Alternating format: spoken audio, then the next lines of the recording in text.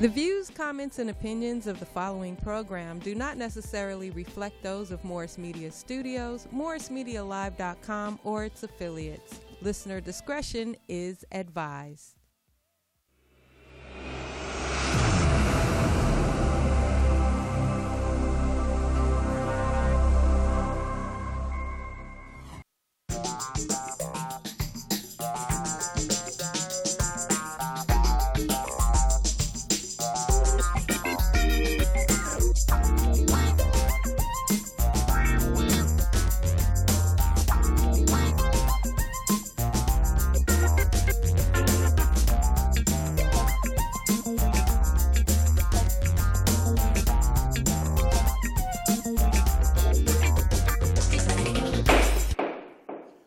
Welcome aboard this train. I'm telling you, we're about to leave the station, but we're not going to do it without you. This is the Legal Synopsis. I am D Nice, and I'm with one of the hottest attorneys in the business on the planet right now until we get to Mars, and then she's going to take that over too. I'm talking about the one, the only, my friend, my girl, and your entertainment guru. Ladies and gentlemen, help me welcome Miss Rhonda R. Dixon. How you doing? I'm doing great. Good evening. I'm really happy to be here. Glad to have you here. I love the Legal Synopsis because I like to help people to understand the law better and also to understand how they can protect themselves and how they can use a lawyer more effectively. Yeah, because that's what, especially in today's climate, when it seems like from the top all the way down, nobody's dealing with legal justification, legal injunctions. It's all about what I want to do. And that's not according to the law. But if you find yourself needing an attorney, it's best to know that you can call one. Because I know a bunch of people that go and do their own attorney. And then there's a saying that says something about a fool having his own self as an attorney. Right, you have a fool for a lawyer. Right. Basically, it says, he who represents himself has a fool for a lawyer. Wow. And the reason for that is that there's things you can't see. And say, for instance, look, how would it look if you're cross-examining yourself? If you're representing yourself, you should take the witness stand at some time. Right. And at that time, what are you going to do? Do like Jim Carrey and run from one side to the other? What do you think about this? And then, you're jumping in the witness stand and jumping over to where the attorney is supposed to be. It doesn't give you the proper perspective, it doesn't look good in court. Right, I see that. But that's been my life so far, so I can pull it off, you know what I'm saying? Because I basically have these conversations when you're trying to do something in your own business or whatever. Oftentimes, you can't wait for that other partner. You got to just figure it out. And when you're talking about that, though, that's a different situation. There's informal and there's formal resolutions. And there's small claims court where you are allowed to represent yourself, and it's set up that way. Okay. So even if you were to bring witnesses, the court is kind of set up in a way where even the judge will sometimes be you and ask questions. So if you did take the witness stand, the judge might ask the questions of you. Okay. And sometimes they even do that in real court, in the regular civil court or criminal court. Sometimes if the judge feels like the attorney isn't asking some questions or the court would like to know some questions, the answers to some questions that they want to consider in making their ruling, and they don't feel like that answer has come out. Right. They might say the judge may ask questions from the bench of the witness. So that's interesting. They're gonna get the answers they're looking for. Well, they have to, right? Because if there's some, we call it the prima facie case, and if you need some elements to make that case or make that defense. Or whatever you're trying to argue, and they're not there, sometimes the judge will ask those questions. And then sometimes the judge goes off on a tangent. I've had the judge ask questions, like one time I was in an unlawful detainer matter with the person who had sublet a restaurant. And the judge started saying, well, it would really be nice if the owner came. Well, the person who's bringing the unlawful detainer is not the owner, and that should be something that the judge should realize. But he actually recessed the case indefinitely because of COVID-19 for us to get the owner to come in. Got you. And the owner had nothing to do with it. It was actually a contract between these two parties. So, sometimes you're thinking, wow, what is he thinking, Right. So it's good for you guys out there to hear something that relates to you and pick up a phone and call. By the time we finish with this one, you're going to have enough questions answered and enough situations so you can say, okay, if I need a great attorney, this is the one I want to talk to. So now let's jump into some questions about where you're at and what you do. Okay. If you need to call in, you can. 323-815-4204. That's 323-815-4204. And you can always watch us on YouTube, which is Morse Media Studios, or MorseMediaLive.com. All right? And visit MorseMediaStudios.com because we always got other shows out there that we want to bring you up on. Rhonda, right. This is not her first rodeo, so she's got some other information there too. So now we're going to jump into a little thing with you have your own practice too. So let's say, what is your vision for the Dixon Justice Center? My vision is to be able to help people, especially people that are underserved, to make sure that they get justice. Not just, it's socioeconomic, it's criminal law. We're doing criminal law. Okay. We're doing unlawful detainers and foreclosures and just a lot of things that are really affecting people in this climate, which is right. Domestic violence and family law. There's a lot of custody and family law issues coming up with domestic violence restraining orders. Right. Because now that people are cooped up together, whatever things they were running from or could avoid, they can't avoid them anymore. Right. And so we're finding a larger number of cases for domestic violence and child abuse and people that want custody or that want modifications of custody orders or that want to file divorce. And so that's the family law issue. And then the other issue is civil rights. We have a lot of protests going on. And a lot of people are out here, protesting and wanting to have their voice heard and want to exercise their free speech. But yet they're getting shot by rubber bullets. They're getting roughed up by the police. And even just in an everyday sense, people need to know what they can and cannot do if they're detained by the police. And a lot of people don't understand the rules. And because they also conflict in different territories. The rules here in California are a lot different, and they've been changing as we speak, although I don't think the police are as up to par on that because I used to work for the California District Attorneys Association when I was in law school, and I used to write for the prosecutor's brief. And we used to do things, we call them cheat sheets, where we would literally write a synopsis of a case and just make it one page saying what the case stood for and how you can use it in court. That was for the DAs to use. But the DAs would also have seminars, which they do probably to this day, where they speak to law enforcement about what is probable cause, what is a reasonable suspicion, and give them the heads up on what the latest cases are. Case in point, there was a case that said that smelling marijuana was a reasonable suspicion such that you could search a person's vehicle. So all of a sudden, after this training, there's a rash of cases where all the police say is, I smelled marijuana.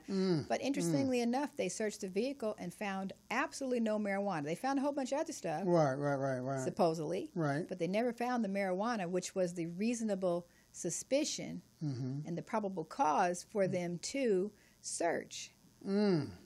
Wow. Yeah, this climate nowadays is just really crazy, and it's good you brought up a few things like that with the training implementation of these new laws and how they fit in according to those wearing the badges. Because I know our friend and owner here, Miss Poetess Felicia, she had an opportunity to interview the police chief a couple days ago. Wow. And you definitely, guys, you got to get up on it. When you go to Morse Media and you're looking up at the YouTube, you got to check out that interview. That was a great interview she had with Chief Moore. Michael Moore came down, and he was really, and then the day before that, a couple friends of mine that are also LAPD officers had a chance to come in and talk about life on the streets and stuff like that, and how that climate works today. So all those that you can find on the YouTube here, Morse Media Studios on YouTube, it all clings together because we're finding it from the blue behind the badge scenarios, and then we're looking at it from those that are confronted by the badge. Yes. And you said that you talked about probable cause, which is getting more rampant of what they call probable cause, you know what I'm saying? Yes. Which leads you into the criminal aspect of it, because I think the last brother that got shot was stopped on a bicycle for a bicycle infraction or Yes. something like that. Right. Now, I don't know what kind of infractions you can get on a bicycle where they really have to pull you over and you end up, you know what I'm saying? And actually use a gun against you. Yeah, you know what I'm saying? So that's part of the reason, that's part of this Section 1983 civil rights violations in the first place, is because we do have a right to walk on the street. There's no pass laws technically. Okay. And in California, it's a little stronger. You don't have to answer the police if they ask you who you are or where you're going. You don't really have to answer those questions because you don't have to help them make their case. Unfortunately, good luck with that. Yeah, that's why you get beat upside the head. You know what I'm saying? Black, Kicked around. Yeah. But that actually is. Right. You're right. You don't, because what happens is the police and their inordinate contact. You know, if you contact with somebody a certain number of times, yeah, sure, there's going to be some friction. Right. And they're constantly stopping, frisking, asking questions, interrogating African American males and African American people, period. They're constantly doing that. Right. And every single time they do that, it's a confrontation because anybody feels uncomfortable being interrogated. Anyone feels uncomfortable being stopped and detained. Right. So the problem is that you don't have to wait. I mean, you can say, "Am I being arrested?" And if they say no, then say, "Okay, good day. Have a nice day. Just keep on walking, keep on moving." Good luck with that too. Well, that's true. They might say that you're obstructing justice, but if they do stop you, make sure that you make it clear that you don't consent to any searches, that you want to speak to your lawyer, that you are exercising your First Amendment right. I mean, your Fifth Amendment right, and keep a lawyer's number in your pocket just in case. Speed dial, yeah. And hopefully, use the buddy system. Have a friend with you. Maybe they can record what's going on. Although the police are supposed to have cameras, somehow they accidentally go off when somehow they get turned off accidentally. Yeah. When there's a crucial time. I mean, the whole time they're not turned off, but when there's this crucial, disputable moment, all of a sudden, wow, what a coincidence. What a coincidence it got turned off. Right. But they do that. They do evasive, the officers sometimes do evasive things. Like I had a client say that every time the officer spoke, it was a CHP officer. Every time the officer spoke, they put their hand over their recorder. So that they couldn't hear them and couldn't hear the answer. They did that every single time. And so then they said the audio tapes had been lost, but then they were also unintelligible. Right. But it was funny because it was it was interesting because here we go with another judge it's just that white supremacy is just so ingrained. This was a female judge, but she had this, my client was black, the officer was a CHP officer, and we had established that a perfect storm happened. The dispatch record was destroyed and purged. The MVARs, which are the cameras that are on the car, they weren't working. The audio that they have wasn't working, and the videotapes were not working all at the same time.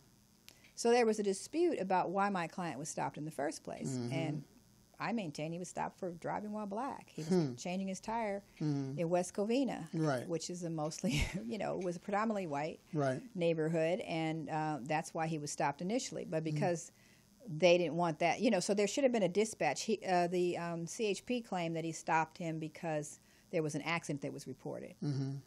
But there was no 911 dispatch call about the accident. So how did he find out about the accident? Right. And even if he found out about it by someone talking to him, then they go on their car radio, and then they have a conversation with dispatch. And they always are supposed to be in touch and saying, I'm stopping this person. Even the initial stop, before they stop their car, remember, we all watch TV, they're supposed to say, I see a vehicle by the side of the road. This matches the description of the vehicle that was in an accident. I'm going to stop and question the suspect. And they stop. And then, and they're MVARs. You watch cops. The camera that's on the front of the CHP is pointed towards the car so that they can capture anything that happens. Usually to protect the officer because and to preserve the case. But say, like what recently happened, very sadly, was these two officers got shot. sometimes what happens is when they come up to the car, they get shot, and from the person inside the car. So they keep the cameras on, but for some reason, the cameras weren't working. So they got really upset when I said, well, I'm going to do a pitches motion because I want to see if this happened before. And I also want to know about the training because I'm pretty sure that their cameras are not supposed to be turned off, especially when they're in the middle of a stop. And I want to know what kind of training. I want to pull the training manuals for the CHP. I want to know what kind of training this officer went through and how to use his equipment. Right. And the judge said to me, we don't have it, so move on. We have the officer here. And I said, well, that's exactly what I don't want to do, Your Honor. I do not want to rely on self-serving testimony from the officer. That's what I don't want to do. This is why the legislature said we need the cameras. We need the cameras to be able to impeach the officer because my client has a different story about what happened. Right. And now, it's his side, this guy's side, and there's the right side. And the camera is objective observer. Right. It's not on anybody's side. It's just going to tell us what happened. And so I'm not willing to go forward. I said, Your Honor, I'm going to do a Brady motion because this is spoliation evidence. This is a case where the exculpatory evidence was somehow lost because the fact that it was lost gives us the prima facie. It gives us like an innuendo that it must have been exculpatory, especially all of it at the same time. We should have been able to piece it together like we get the 911 dispatch call. Right.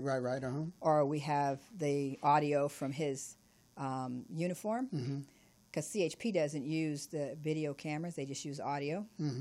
But there are video cameras inside the vehicle and on the outside of the vehicle. But none of that was working. Wow. But, one thing I've been seeing lately on the news is they are consistent. They pulled over Mayor Asia. Asia Brown, in Compton. Yes. And, she was kind of like tripped out behind the whole scenario. Now, if you're working in that department, there's no way you shouldn't know who that the mayor you should is. know who the mayor was. I mean, by sight. I mean, it's not like she's invisible. She's much to do around a lot of things. So I don't know how they do that. But she's an African American female, and she's in Compton. So there's a lot of African American females. Right. And apparently they just couldn't differentiate one from the other. Right. We do not all look alike. Come on, guys. You know what I'm saying? That's the point. Yeah. But they treated her just the way they treat everyone else. So they weren't discriminating against her. They weren't. They didn't respect her class or her status. Right. But they really know who she was. Right. And but she got to see how regular citizens are treated. Exactly. And it's not nice. Right. So that's the thing is just being able to be indiscriminately stopped. That has to stop. Yeah. We talked about New York. New York had a policy of stop and frisk, and they had frisked so many Latino and African American men in New York, and that was the reason why the crime rates were so high because they would frisk them just walking down the street. Another thing was, until recently, having 3 joints was possession for sale. And there are some people that literally will smoke 3 joints in a day. Right. Really in a few hours, So, and that would be personal use. Right. But they made the laws a little bit, they stretched it a bit for a lot of black people and Latino people. And it caused the prisons to be overly crowded. Right. And first there was a case called Plata, which it went all the way up to the Supreme Court of the United States. It was from California. Okay. And it stated that it was cruel and unusual punishment to pack people into the prisons because we were at 200-something% of capacity. So the justices said, yes, it is cruel and unusual punishment to pack people into the prison. So they ordered an immediate reduction in the prisoner population. 3 years later, that reduction had not yet occurred. Wow. And finally, one of the judges, because it was pushed back down to the local courts, and the judge said, look, I don't care how you do it, but I'm giving you a drop-dead deadline. Right. You will release 20-30% of the prisoners right now so that we get into at least, now we're at like 180% of capacity. You know what I mean? You're going to release these prisoners immediately. So then we had something called AB 109. And what they did, you can't get that money away from, that's what we're talking about, defund the police. It's like prying it from their cold, dead hands. They will not release that money. So what ended up happening, I at the time had a CBO, a community-based organization that dealt with drug abuse, drug treatment. What happened was all of us CBOs were arguing that we should get some of this money because these people are going to be flooded into our community and they're broken. Right. And they're going to need certain services. They're going to need mental health. They're going to need substance abuse treatment. They're going to need housing. They're going to need employment services. That money should be pushed down to the community-based organizations that deal with those issues. Instead, the probation department took the money and the corrections department took the money. And as you know, rehabilitation has not been part of our correction system for some time. It might be there. The word is there, but it hasn't been meaningful in a very long time. So they fought over that for a few years. My clinic got shut down. A lot of other clinics got shut down. And at that time, I think the safety net was broken because over 200 substance abuse clinics were shut down in L.A. County. And a lot of them in the black community were shut down. And right after that, we see an uptick in homelessness and a lot of things that happen. But the money was given to law enforcement. And finally, after years of protests from the community, some of the money was given to the community, but not the lion's share, not even a whole. A lot of it went to the sheriff's department and the probation department. And most people don't realize, because I go to the city council meetings, 60% of our budget for the county and for the state of California goes to law enforcement. For the county, it goes to the sheriff's department. And for the city, it goes to LAPD. It is a significant amount of money. But can you imagine, where attention goes, energy flows, right? Right. That's so right. if we're going to focus on 60% of our budget going towards policing, then we're going to have more crime because they've got to justify their existence. They've got to justify that budget. And literally they'll go get people for low-level offenses and traffic violations and trump them up or whatever and just get a whole bunch of people just to show that, yes, we have a lot of crime here. That's one thing. And then the other thing is we can't have all this money going into that tranche. That's what the defunding. When we're talking about defunding the police, we're not talking about taking all their money away. We're talking about taking some of that money that goes towards community service, like DARE, the DARE program. So there are community programs that can take that money and do that. Right. Yes, there's some outreach that the police need to do, but if they were to, if they had, like, for instance, police are called on to pick up people. This has happened to me one time. I called, and I thought I was calling the PET team, and they said, no, we don't send the PET team out. We send the police out. And the police are not trained. LAPD is not trained. And that's when I had my substance abuse clinic, and my client was having suicidal ideation, so I called the PET team on him. When they got there, now this guy, they called him Haas because he looks like the guy in the Ponderosa. Remember Haas? Right, exactly. He looked just like him. Right. He was a big guy too. Right.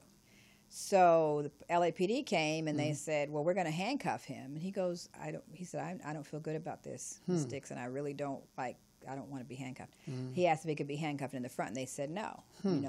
So, and then I felt like he might not trust me because, I actually was calling to get him help, and now he's getting arrested, Gotcha. And that wasn't the intent. The intent was to get him help. So, and a lot of people panic and they're afraid of police. Just look what happened with George Floyd, Black men, even myself, the stories I heard and everything, I grew up in South Central, and I ran from the police before because I was afraid of them.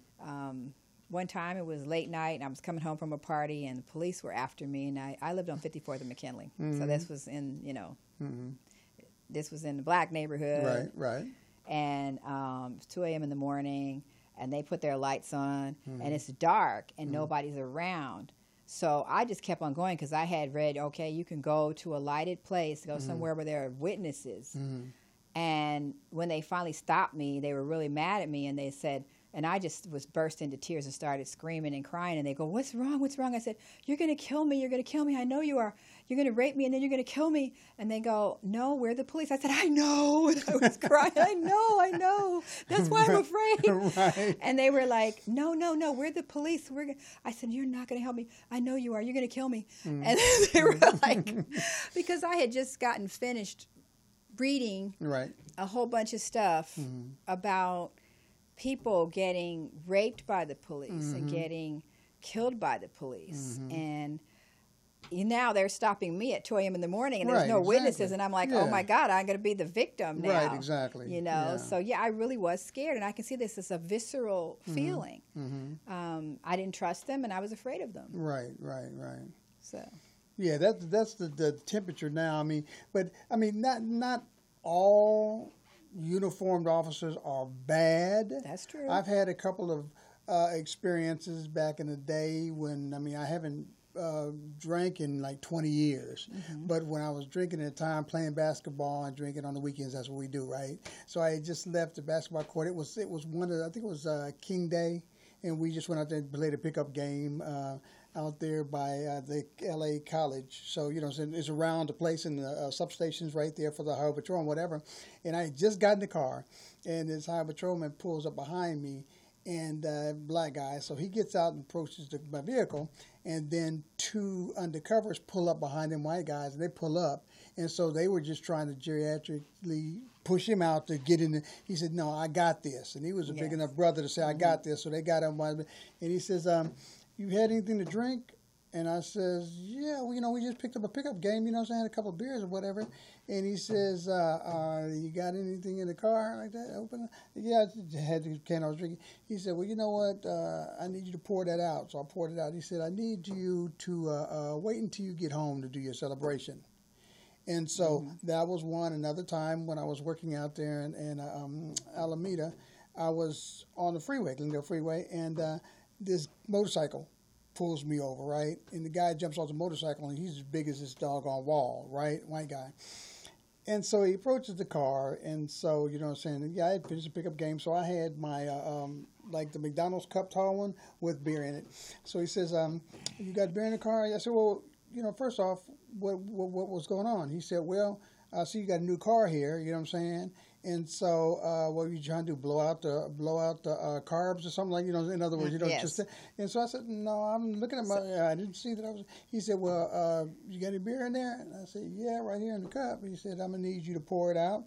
He said, you got any more beers in the car? I said, yeah, I got a 6-pack in the back. He said, I need for you to pour the 6. And so I'm sitting there looking. So he makes me open the cans of beer and pour it out. And he said, I would recommend that you wait till you get home to drink. Okay? He said, but I'm going to give you a ticket for the excessive speed. And so when I finally went to court out there in the valley, right, the guy shows up. The police officer shows up. Now, I'm trying to wait him out. I mean, if I get continuances as much as I can, maybe he's not going to show up. Right. But he showed up. And the day that I was there, I had my Raiders jersey. He said, oh, you're a Raider fan? Yes. So I came to court again. I had my another Raiders thing, because I was a Raiders man. And so he says, still a Raiders fan, huh? Because they wanted us to go out in the hallway and see if we can get a resolution. Yes. Yeah. So he said, I see you still a Raiders fan. I said, yes, sir, I am. He said, you know what? He says, I'm going to let this one go. Oh, that was nice. Yeah. And so those are the 2 times I got stopped when I was out of bounds. Way and if out I had of gotten bounds. see, that was because you're a DEI lady, you deal with DUI. Yes. Now, if I had that on my record, I couldn't have done the things I've done since. That's but true. Both instances, a black and a white, allowed me to see what would have happened had I. So you know what I'm saying? There are some good ones. Yes, you know but that was not supposed to be done. Like when I worked for the DA's office, we used to do writs of mandate to the judge to make them follow the mandatory minimums on DUIs, because there was back in the day a very lenient attitude towards DUIs. The problem is that many people died, many people lost their lives, and MADD was very Mothers Against Drunk Driving. Right. Very instrumental in changing the law and holding people more accountable, because the fact that you're drinking with an open container and just drinking while you're driving, not drinking before or after you drive. Right. Yeah, that's really, really dangerous. Right. Yeah. And so it was a life-saving lesson to me, too, because I'm like, this is really crazy. But you know what I'm saying? For me to be doing, and after that, it was like, this is not working for me. When things don't work out for me, they just don't work for me. That's how I do drugs. Drugs, I can't see where they work out for anybody else. So how's it going to work out for me? So that made me say, you know what? I don't need to be drinking. You know what I'm saying? What does it do? But those that are still doing it and are, behind the wheel or whatever, then people are dying behind that. That's right. And it's food for thought. That's why the law is so strict, because it might be a casual thing, but it only takes a second for you to lose control and kill somebody. Just like that. Yeah. And people don't realize that. Right. But you're a DUI attorney too. Yes. So, I know you've seen a lot of people come in for different things, but how's that basically, with the laws changing as it is, how stringent is it now than it was before? It's very, very strict. Okay. Very strict. Mm-hmm. And case in point, I had a young lady in Compton.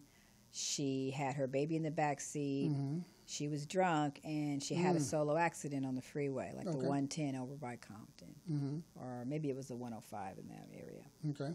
She ran off the road into a ditch, and so there was a scratch on her baby's father. He was in the passenger seat. There was a scratch on his head. He might have hit the windshield. So now, and then she has her child in the back in a car seat. Bad news. That's felony child endangerment.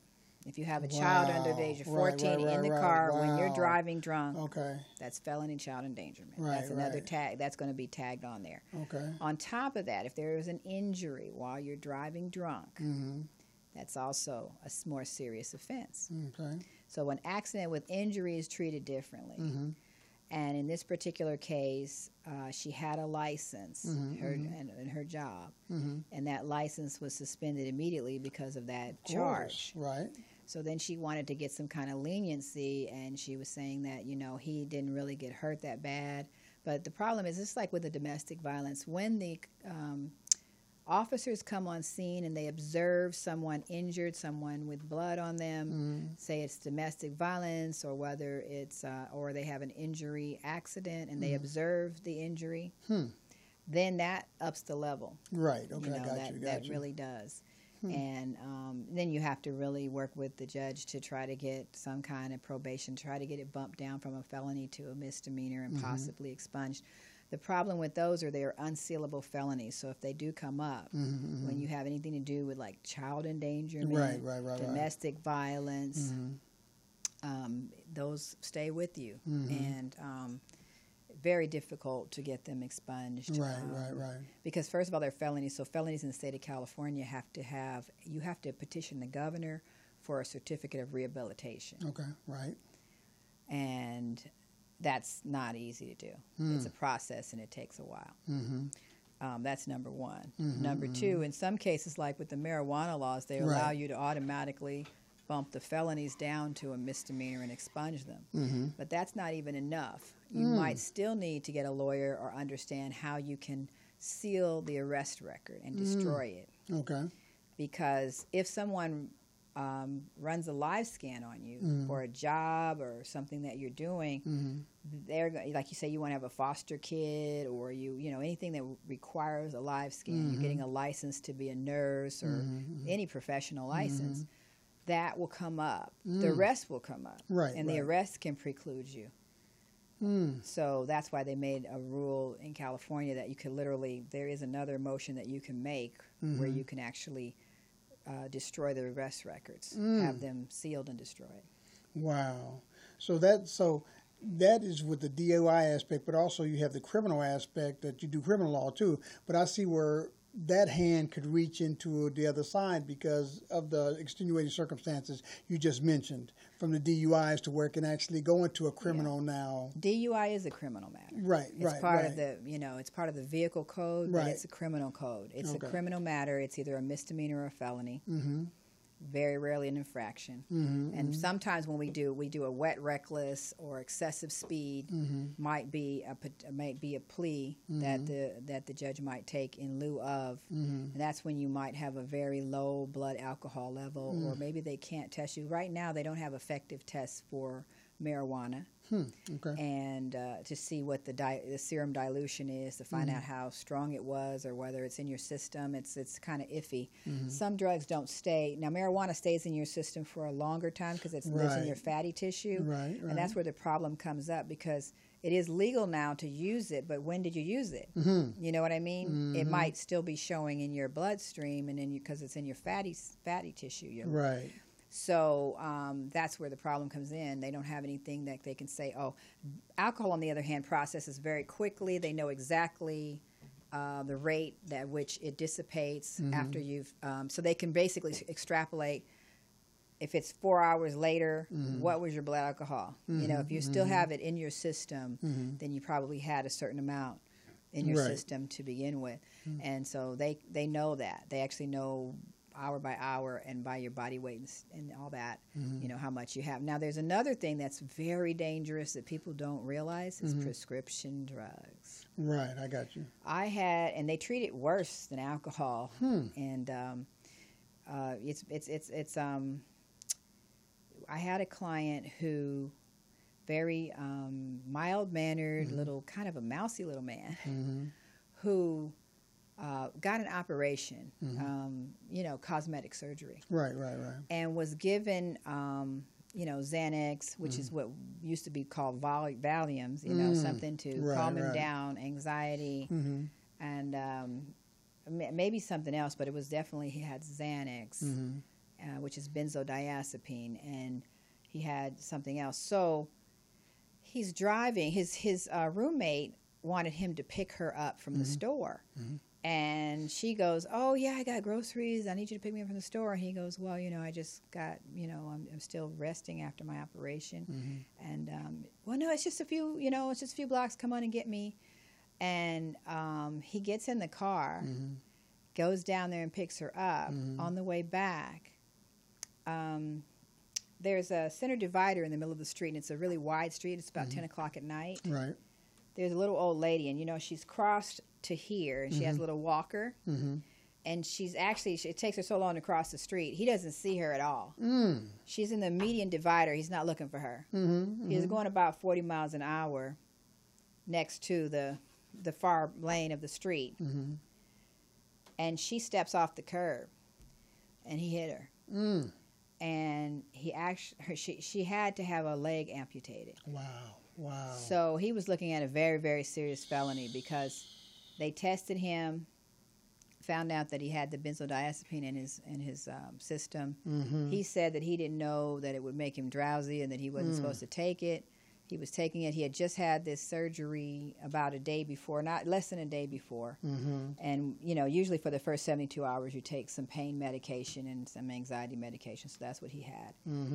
It slowed his response time. He really, literally did not see this person at all. Right. And to his credit, unfortunately, you don't expect, most of the time people don't cross from that side of the street. We're talking about crossing not from the right side of the street, but from the left side of the street, from the far left lane, which is usually the fast lane. She steps off, and he hit her, and she's about 70. I don't know. But she loses her leg. So that was a bad one. Right. And he had to, you know, I'm not sure ultimately what happened because I left that firm before we disposed of the case. But I know that we're trying to resolve it, but it was a terrible case because the problem is that she sustained such. This is another thing. If you take something before a jury or if the judge, when somebody's injured like that, somebody has to pay. That's how they see it. Somebody has to pay. And your client is the one that, you know, was there. Right. So that's a problem because he really didn't have intent, but he did get in that car with that prescription drug in his system. But it's not like he drank alcohol and got in the car. But for some reason, they actually treat it worse when you have when you're under prescription drugs. Wow. Since we're talking on that one, here's a question for you. When now you could turn on the television any time of the day and find that somebody hit somebody, something like that, and kept going. Yes, kept going. That's what they do. At what time would somebody that's maybe listening say, okay, I need to get an attorney, and, you know what I'm saying, and really come to their... Right away, because I'm going to tell you what happens. There are cameras everywhere. I mean, everywhere. Don't assume there's not. We didn't even know up until recently that there were cameras on all the traffic, that the traffic, you know, Caltrans put, and then there's for Los Angeles too, that they put cameras everywhere. Right. Because they want to be able, and they did this many years ago, to be able to gauge the traffic. So they're literally looking at how many cars come by per second. Now they actually have militarized those. So now what they do is they have scanners that scan for license plates. And you'll find that out in a few high profile cases where people were either hit and run or shot and somebody ran away. Like with these, you can bet that this person that shot those sheriffs, they drove away in a car. They're going to pull those cameras. They're going to find a camera that shows that person and their license plate. And once they know the license plate, they'll put it in the system, and it'll always be scanning for that license plate. Okay. And once they know, they'll go after them. They'll find them. So people don't realize that there's not only is there surveillance cameras at nearby stores that pick up outside, like for instance, case in point, my cousin has a storefront that's on La Brea. At 2 a.m. in the morning, someone shot someone because they were driving down La Brea and apparently it was road rage. The person was driving erratically, cut this other person off. They may have flipped him off. He was wrong, but he made a U-turn and came around and shot that person in the head and killed him. Wow. And it was all caught on that camera. Right. So when the police came, they were looking at different storefronts asking to see the cameras to see if the cameras picked it up, and he picked it up perfectly. Wow. And the license plate and everything. So he thought he was getting away with something. Actually wasn't. And he wasn't. Wow. Even though it was dark, those cameras can pick up. Right. You know. Yeah. So, picked it up, and so that person will get caught because they had the license plate, they had the car. You hear that, folks? If you're thinking about doing something crazy, believe me, the camera, somebody's watching. Yes. Okay. Now, that's a few of the criminal aspects we look at. But what other kind of criminal cases that you handle in your office? Theft, Okay. prostitution, Okay. pimping and pandering. It's interesting because they will up-level charges on people. So I had a client, and we're out in like Rancho Cucamonga. That's very, very conservative territory. So the problem was the client was they actually were going to charge him with trafficking, which is when they up-level it to trafficking, that's a serious felony. Okay. Basically, he had been incarcerated for some time. He had been speaking to this woman from the jail, and she asked him to come down and meet her. And so the text messages that go back and forth are, honey, are you going to get my nails done? He says, oh, yeah, I'm going to pay for your nails to get done, everything. So the special victim unit DA that was in charge, she comes in, she's late, she comes in, and she's dressed just like on TV. She's got her high heels, we call them CFMPs. She's got like 5-inch heels. She's got a pencil skirt. She's dressed just like somebody that's on, special victim unit or in one of those. And she comes up to me and starts talking to me and says, I'm really concerned about, these text messages. And I'm saying, well, what? I looked at them and I didn't find anything disturbing about them. She goes, well, I think I want to up-level this to trafficking. I said, wait a minute. The woman admitted that she was already a prostitute. It's not like he brought her. The trafficking implies that he kidnapped her and forced her to, to have sex with men for money for his personal gain. Got you. So I don't see how that's the case when they've actually had a relationship for some time, talking while he was in prison. Got you. And then he came down here to visit her, and, unfortunately he was in the wrong place at the wrong time. Right, exactly.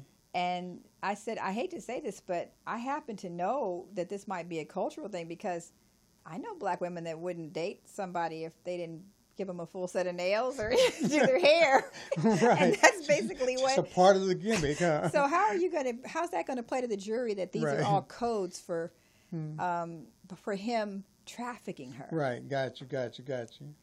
That's crazy. But it happens. Now, do you delve into any kind of immigration? Because that's a big thing, too. Immigration laws. Well, there's an overlap because immigration is big. It's actually the courts have been packed. And right now they're on a moratorium.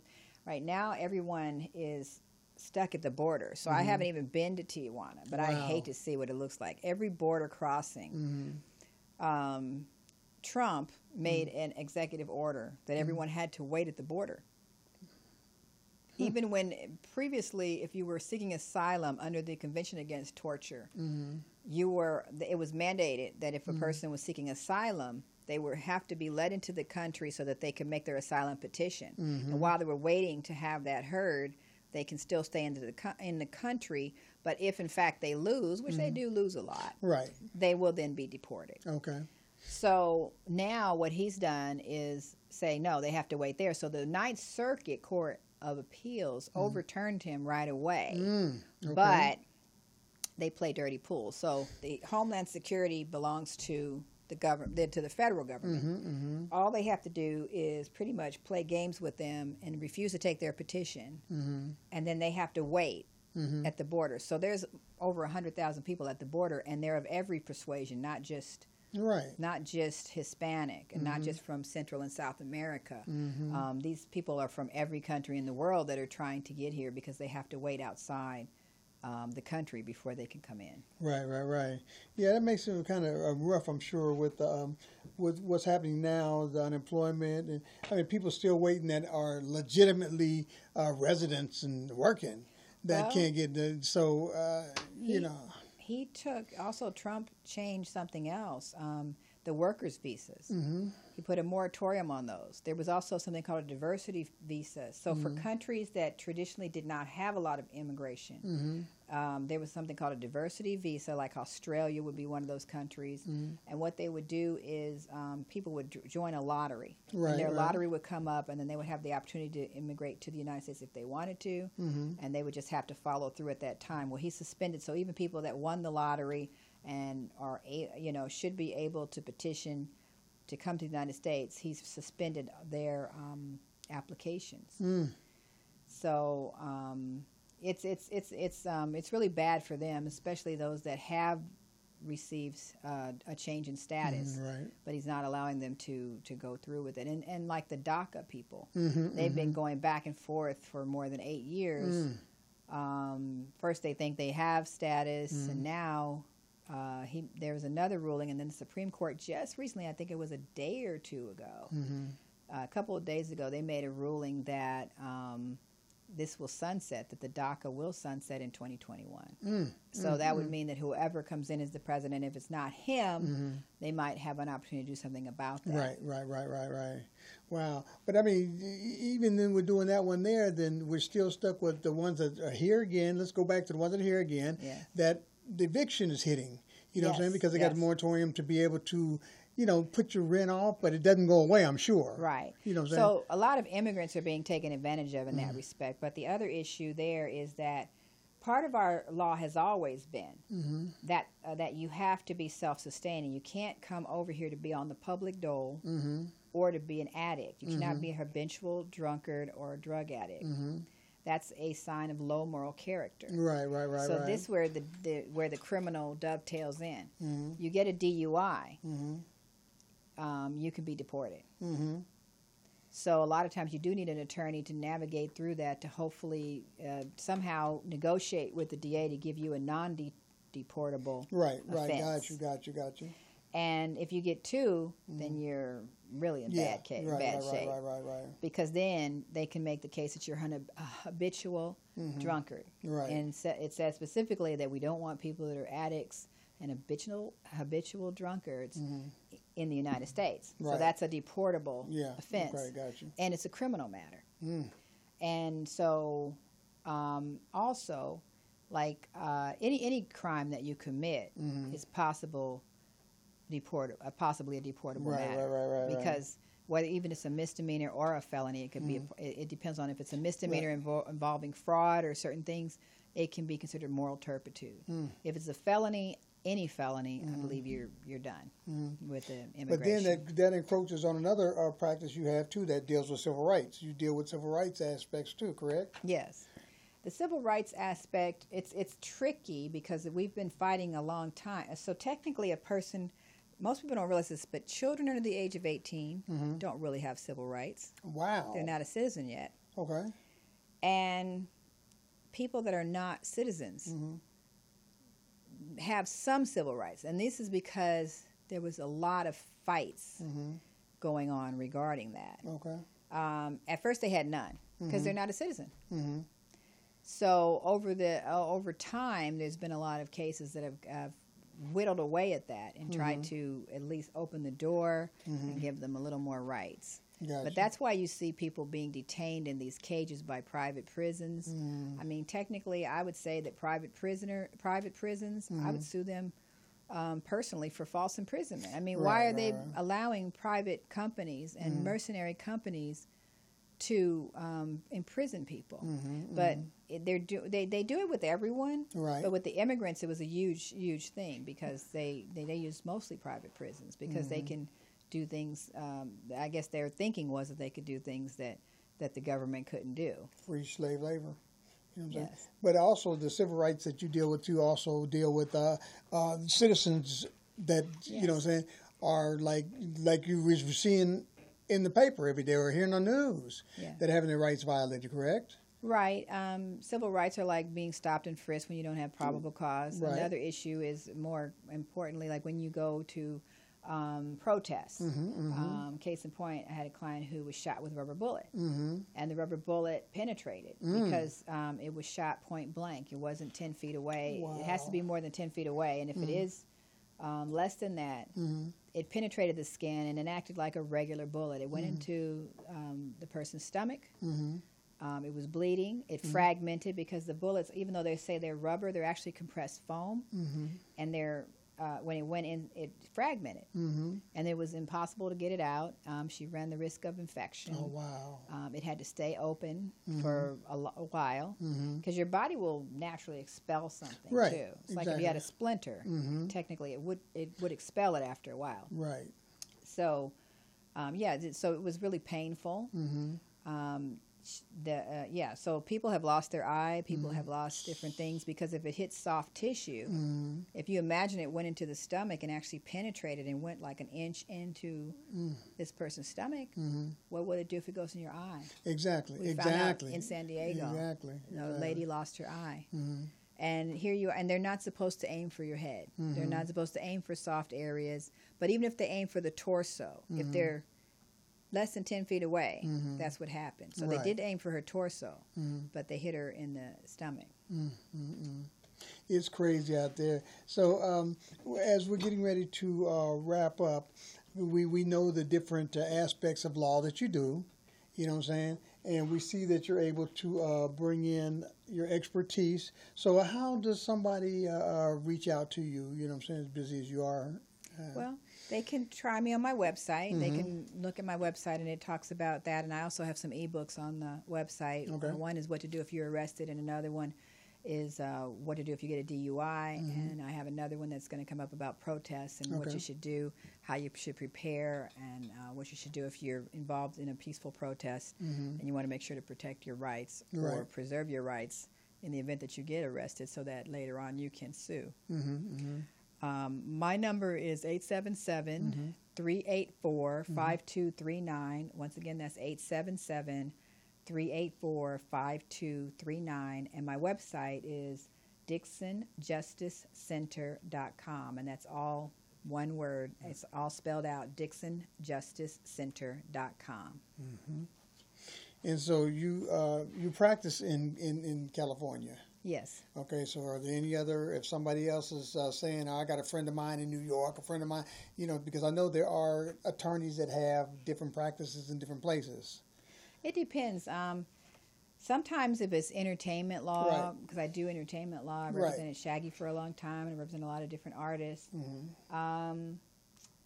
Then sometimes you can, because the entertainment's reach is everywhere. Exactly. And they may have, their main office might be in New York. Right. But, I mean, technically you have to, you know, be barred in that state. Right. But I have friends everywhere, so they can ask me questions, and I may be able to refer them to someone in a different state, you know, in many different states, Texas, Atlanta, you know, Georgia, Florida, New York, you know. So, you know, I get around a little bit, you know, and I'm a member. I know you're an expert. So as we're getting ready to go out right now, if you could sum up in just like, you know, a couple of sentences, why an attorney and why you? Well, an attorney knows the law. I know a lot of times people think they can do it themselves and they say it's not rocket science, but we said already that he who represents himself has a fool for a lawyer, because there's certain things you just don't know, and you don't know what you don't know. And you can mess up the case in the very beginning. I've had several people call me saying they've taken the case on their own, and now it's almost to the end, and now they want to call in an attorney. A lot of attorneys won't touch that because we don't know what came before. Right. And we might have to clean something up, or we may have lost some rights that were not preserved properly in the beginning. And sometimes you can't unring the bell.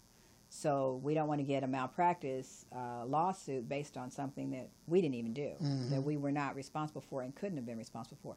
However, there are things called limited scope agreements. And so the State Bar did say that so people can be represented in a particular hearing, they can do what's called a limited scope agreement. And even at the courthouse, they actually have now a form so that if you are in the courthouse and you see an attorney say, look, I'm having a hearing on custody and I don't feel comfortable doing it, right then and there, an attorney can sign a limited scope agreement to just represent you for this hearing, for this request for order, and possibly until the order is actually granted or denied. So until there's a disposition of that order. And so in that case, that you do a limited scope agreement, and it'll say just this hearing, all hearings until the order is entered. And so that's how it goes. And so that will help people. I don't recommend, and a lot of people are doing this, they're going with these little paralegal services. There is no recourse. And believe me, they're actually charging you a lot more. I've actually gone in and found out that, hey, I'm appearing on behalf of this client, maybe in a limited scope or a special appearance for another attorney, and come to find out that this paralegal firm has charged them over $4,000 or charged them monthly rent for an unlawful detainer case, and it was way, way more than what they should have paid. So, and there's just no recourse they have. Of course, you can report them to the State Bar, but all they do is put them on a list, and they have no oversight. If it's a lawyer, there's a bond. They can be disbarred. They can be prosecuted. You can get a judgment against them and execute judgment. They can be sanctioned by the court. There is some recourse if a lawyer doesn't do their job the way they should, and if the public becomes at risk because of that. However, there isn't if you deal with just strictly with a paralegal. And a lot of the Hispanic community is being taken advantage of by paralegals who they think are abogados and abogadas, and they're not. They're actually just people that are marketing people that go out there and pass out flyers and get clients. Wow. So one more time, give your phone number and email address before we get out of here. My phone number, once again, is 877-384-5239. Once again, 877-384-5239. My website is DixonJusticeCenter.com. Of course, it's www.DixonJusticeCenter.com. Well, Rhonda, we really appreciate you coming and clearing up some of the mystique and some of the nomenclature behind, the law, and shining a light on how it can help us even during this time of pandemic. So thanks for coming in and, explaining that. And ladies and gentlemen, I hope you enjoyed the show. I hope you learned something from the show. If you need an attorney, don't wait till the last minute. When you need it, then give her a call. You have the number, you have the address, just find an attorney that works for you. And please, for your own sake and for my sake, make sure and cover it up. You know what I'm saying? The mask may save your life, but more importantly, I'm hoping it saves my life. So until next time, thank you for joining us here at Legal Synopsis. Thanks also to Rhonda Dixon. My name is D. Nice. We'll see you next time. Be safe.